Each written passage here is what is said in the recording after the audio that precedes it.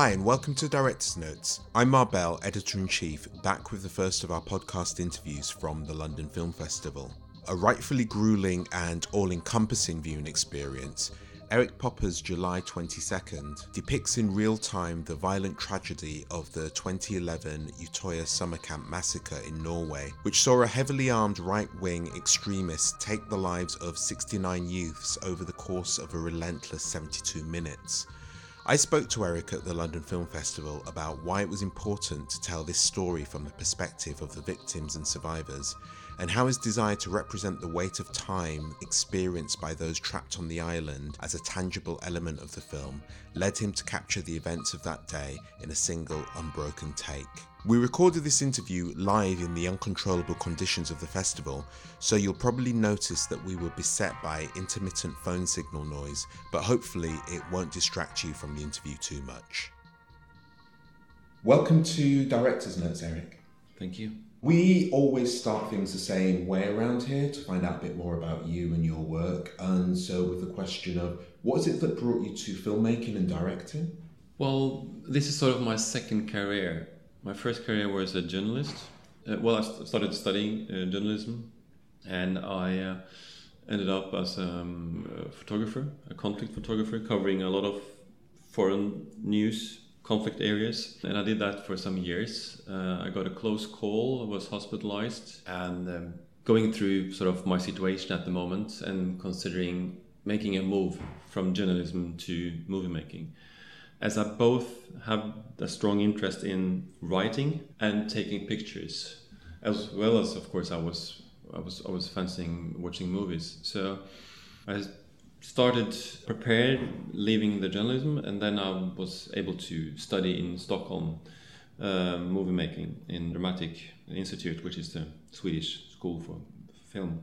And I did that for 3 years, and from that moment, like early 90s, I've been working all the way. I studied the art of film photography at the film school, but during those years, I also started doing directorial, works. And by the time when I left the school, I was almost entirely just doing directing. I did photographing 2 feature movies for some friends of mine, but that was all. Since then, I've been just, working on projects still interesting me, like when I was a journalist, which is sort of social issues. As I'd been traveling so much around in the world when I was so young, and I had the opportunity to learn so much about the conditions of people living out there. I thought that would be a key issue in my movies. Still, I have been dealing with more domestic issues as well. And the stories are most of all sort of based on elements or situations I've been through or people I met. And I put them into the stories, fictionalized stories. Yeah, because I was thinking that given your roots as a war photographer, it seems that you would naturally gravitate towards documentary. So why didn't that draw you in? Why did you end up the more narrative route? I think basically because what I ended up studying in Stockholm was focusing most of all on feature movie making. And I got attracted to that because I also saw that there was also an issue about making a story, getting it out there to as many as possible. And the feature movies seems to have a wider audience. It did at that time. And it also sometimes had a bigger impact on people. Your film, Utøya, July 22nd, is, I couldn't speak for about an hour after it. It's such a powerful portrayal of this, terrible, terrible event. For anyone listening who doesn't know about the film, could you tell us about the film and your perspective? Because you take what we wouldn't consider the usual perspective when it comes to depicting these events. Well, I'm sort of presenting the story of what happened in Utøya, which was an incident 7 years ago, happened outside Oslo, Norway. I wanted to go in and present what happened, which was a white man, a right-wing extremist, who killed 77 people at the summer camp, Labour Party youth organization summer camp. He also detonated a bomb downtown Oslo in front of the governmental building, sort of ruined downtown Oslo. But what he did out there on that small island just north of Oslo sort of expressed some sort of a cruelty which was hard to imagine. But it was also a big reminder, as it was conducted by a white man, white Christian man. It was a political act. And we learned from that moment that it was, of course, hard to understand. But there was a trial going on, lasted for half a year. He was able to present his ideas over and over again. The focus shifted quite soon from what happened, especially from what happened out there on that island where so many of these kids were killed, because he went out there on the island and shot them one by one. I wonder, why don't we know more about what really happened, how it was to be a victim out there? Would it be possible for me to, together with the survivors and the families who expressed the same sort of sense of that the focus has moved away, they received death threats from people when they express their story out in the media or so about what happened there, that people send them death threats, right-wing people, through the internet and whatever. Yeah. Recently, we've seen that politicians on the right, the conservative part, are starting to express opinions and almost follow these death threats in a way that it seems important by ethical reasons, not only to wait, but to really make this film now, to remind people what really happened out there, and to sort of get the focus back on what that was and what we can do to help these people, to help the survivors and the families to get back on track, and get the focus there. So that was basically something I did together with the survivors, together with the families. I presented the idea of telling the story as seen from the perspective of one of the kids entirely. Not tell his story, but just tell their story. Yeah, because you spent, was it like a good year and a half more talking to the family and the survivors. But yeah, and the film is very explicit in this. This isn't a documentary. This isn't, and in fact you say also that, this is one truth. It's not the truth. It's not all truths. Why was that important that it was an amalgam of the stories in this one main character that we feature and she meets along the way, as opposed to focusing on somebody who was really there as such? You see what I mean? Yeah, absolutely. Of course, I could choose to take one of the stories of more than 40 of the young people I interviewed, the survivors. There were a lot of stories who really could be told there. But the fact is that would be that single person's story. But by sort of getting together all this material, we could get an idea about what really happened out there on the island. And then to make a fictionalized story in the middle would be actually a more truthful presentation for more of young people out there. Mm-hmm. And for sure also, it was a question of trying to sort of present a story which was stripped of classic structure or everything we know about how to present the story, but just based on what we found. Put that together in the story, brought in the survivors, had them by my side while we were working with the script, to adjusting it all the way so it could get as truthful as possible. That was important. There was also another ethical reason to make a fictionalized story, is that then the families and the kids could watch the film without considering, is that my sister or that my brother? Yeah. So they could feel free to watch the film. But it was important for me then that what we put together in the script was a really detailed presentation. So I brought in a lot of elements. For instance, in the film, there are someone who actually are using jokes to try to take care of the other ones, just to try to get them out of, just breaking apart. Mm-hmm. There's also a scene where someone is singing, and we know that there are more than 5 places on the island where people were singing. Mm-hmm. We also know 3 of the songs, and one of the songs are the one we're using in the film.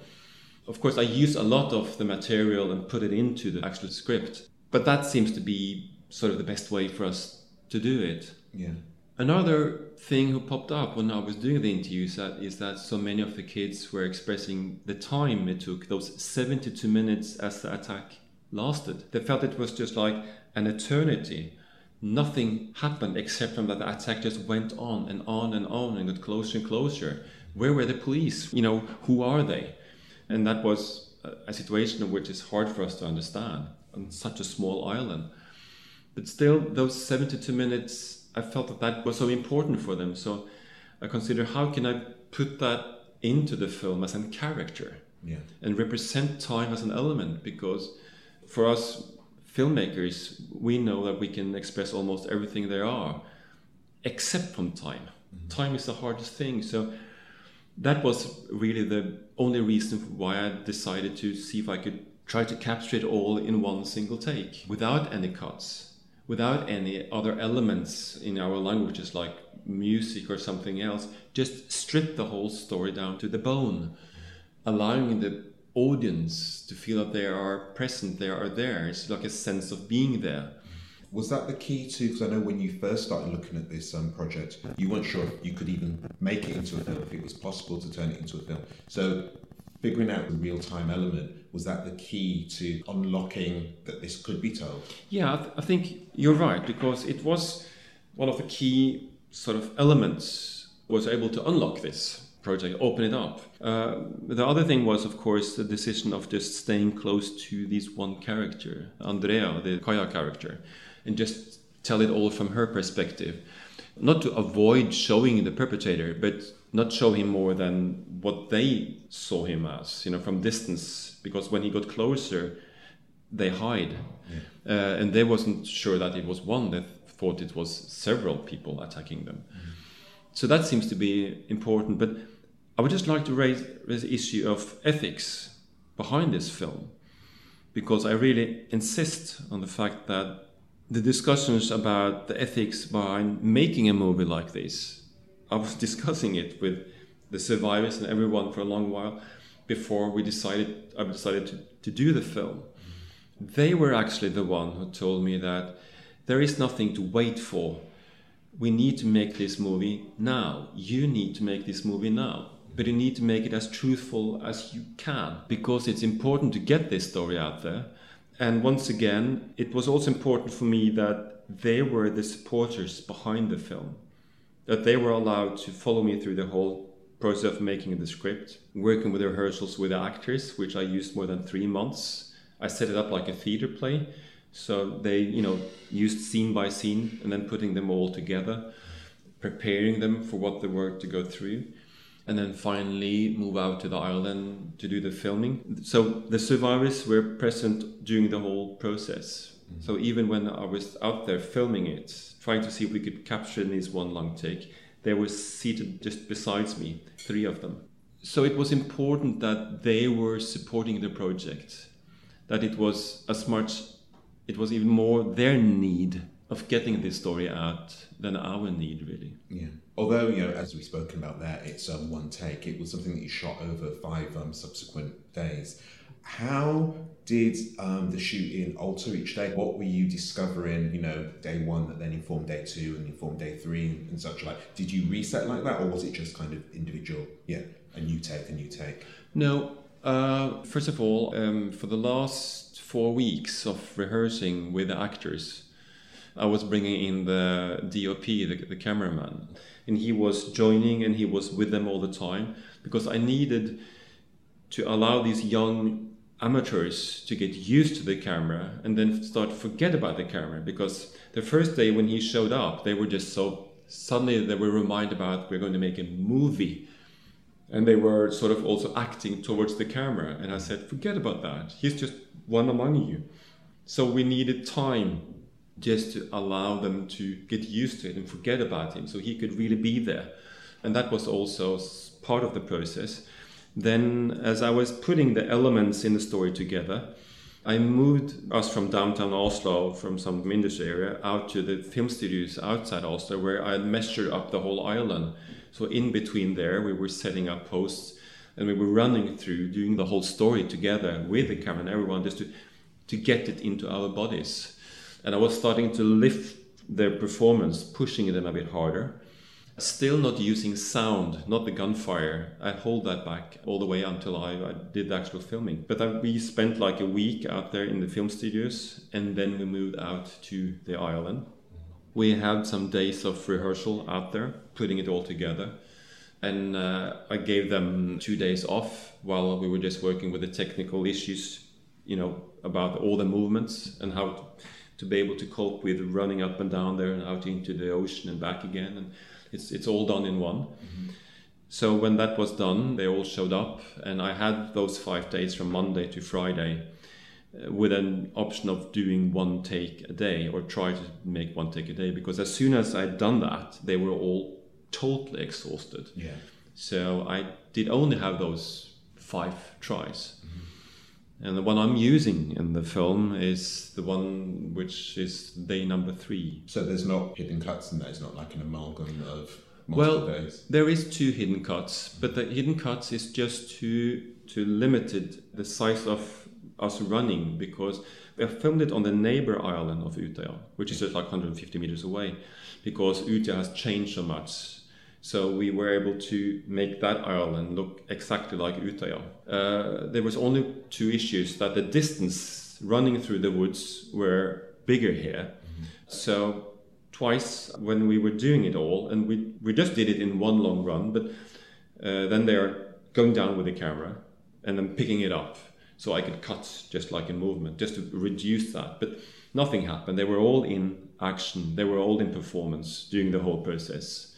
And I did that one other place where she's also running by the ocean there. Yeah. So that's the only reason for those cuts. And the audience shouldn't notice those cuts, really. That was, of course, not the idea. But the cuts doesn't hide anything else either. I mean, they were all doing it in this one block. Talking about the cinematography style, for the large majority of the film it's observational, but there is, near the beginning, there's a part where it kind of feels almost POV, where they're behind the tree looking up and it feels like a character. And I was just curious as to, because that's the only section, at least, that I noticed. I had that POV feel to it versus the rest of it being observational. Well, it does also repeat itself later on when the shooting is really close and the camera is hiding straight into the wall there as well. But we were discussing that, Martin and I, sort of the role of the camera, really. I presented him some footage because still in between my feature movies, I do take a camera and I'm doing small reportages from underreported conflict areas in the world. And I showed him some recent footage I did in East Congo some years ago, where I seem not to turn off the camera. The footage very often is like 10, 15, 20 meters long, sort of just 1 take, which is actually just me running around trying to tell and show. So I showed him that footage and we looked into it, and I said, what is really the role here in the camera? In a way, it's something in between. It's observing what's happening, but it's also there, present in the moment. So, of course, we discuss that in this movie. Does the camera present a person, a human being there? Is it possible to talk to the camera or not? So we decided by the end that you are participating. You have to hide as well as the rest. In a way, it's someone filming there, but you don't stop considering who that might be. Watching the film for the 3rd time, or if you're a professional, of course, you can ask yourself who the camera is. But that was important. So I wanted the camera to try to hide as well as the young kids, to be there among them and almost, represent one of them. But still not allow them to ask for help, if you see what I mean. I mean, there's a moment where the protagonist is holding a girl trying to save her life, and you see slowly that the girl is dying, which of course is something of the most lonely thing you can imagine experiencing. Still, it shouldn't be you couldn't ask for help, even not to the camera. In a way, I feel it worked quite well, but we did a lot of studies on how to behave with the camera. Also, on a technical side, I was informed as to how you did the sound design. So, for instance, you spoke about the running into the sea. I was too caught up in the moment, but reflecting on it later, I was kind of but how did you do the sound design? Because there's a cameraman following, but I couldn't remember hearing his splashes. No. So, could you talk about that? Well, I wanted it to be as truthful as possible. You could even imagine having the sound of someone running after you, but I felt that was wrong. So we sort of cleaned up the soundtrack as much as we could. We did some Foley track put into there and changed it a bit on some places just to remove the sound from the camera. But that was basically the only thing. I wanted to strip it down. I even wanted to use some of the sounds from the East Congo material where I'm sometimes bumping into elements. And sometimes you can get on the microphone, boom, boom. Yeah. So we could allow us to use those elements if we felt it was natural. But I didn't want to place them more than necessary, really. I think that was important. You have said, I've read other interviews with you, and I know that you heavily resisted a trailer being made for this and traditional marketing. And so, I just wanted to ask you about that and why you felt it was important to hold back those elements and not market the film the way that you would market any other film. Basically, just on behalf of the victims and the survivors, because the world today is so small. So if you allow a trailer to come out there or clips from the film, it shows up in Norway. It shows up, an hour later. So to respect the survivors and how they are dealing with this, their life right now, I wanted to protect them as much as we could. And when we had the artwork, that it should be so neat and clean. It should just be the face of Kaja just watching you, nothing else. Yeah. There's one image from the film stills, which is the only thing I allowed. It's just her standing in the wood, just watching you, nothing else. And I did that in a close dialogue with the groups and with the parents and the survivors. So we chose that. At the same time, I said that in about 6 months' time, when the film is opening up in the rest of the world, there will probably be material coming out. But until then, you should be prepared, and have your time to get used to the fact that this film is made. So that was important for me. But another issue, which was as important as that, is that I wanted to have a lot of closed screening around in Norway for the survivors and the families, so they could watch the film before it was released. Yeah. We had a lot of psychologists present at the screenings. I also had them, actually filming. So they were around us all the time to help us while making the movie and while they were presenting the movie for those victims, really. As strangely tends to happen with films, right around the same time as this film is here at London and such, Paul Greengrass has created a film of the same event called On the 22nd of July, which takes a much different perspective on it. I haven't seen it yet, but from what I've read, very much looks at the shooter and his life and his motivations. What are your thoughts on that? Well, the reason why I wanted to make a story about the victims is that every time we see a movie made about an incident like this, it's about the perpetrator. And we know so much about him already, so I feel we have a responsibility questioning ourselves, how much sort of focus should he get? I think that's a hard thing. So it was very important for me to tell the story about the victims and not his story. So there's an answer in that one. Still, Paul Greengrass is remarkable filmmaker. I know he's really done his best in presenting the story as truthful as possible.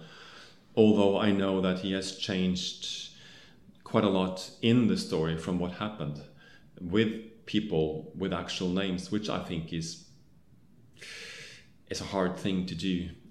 He has made up a love story in the middle there, which is absolutely, I think it's hard. Yeah. I wonder why he did that, because he's using the whole issue here, what happens, as sort of like a backdrop for this love story, which I was surprised when I heard about that. It would never be in my mind to do that in respect for what happened. But I think, well, on a good day, this film might be able to sort of represent what happened, both of them together. Mm-hmm. So maybe they are presenting a wider, sort of picture of what happened. Yeah. Erik, thank you very much for talking to us today. I was speechless after I saw the film, and you can really tell your intentions in the film, and it's been one of the most intense cinematic experiences I've ever had. So thank you very much for talking to us about it. Well, thank you for inviting me to the program. Thanks for joining us on the show. Next week, we'll be bringing you our interview with Christina Cho, who's been making a splash across the festival circuit with her debut feature, the Sundance Award-winning psychodrama Nancy.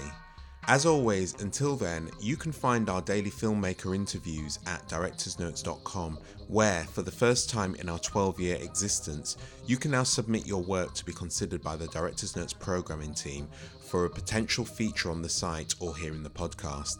As you'd expect from DN, we consider films across all genres, forms and lengths, so if you have a film you think we'd like, send it over as we can't wait to see what you have to show us. Speak to you soon.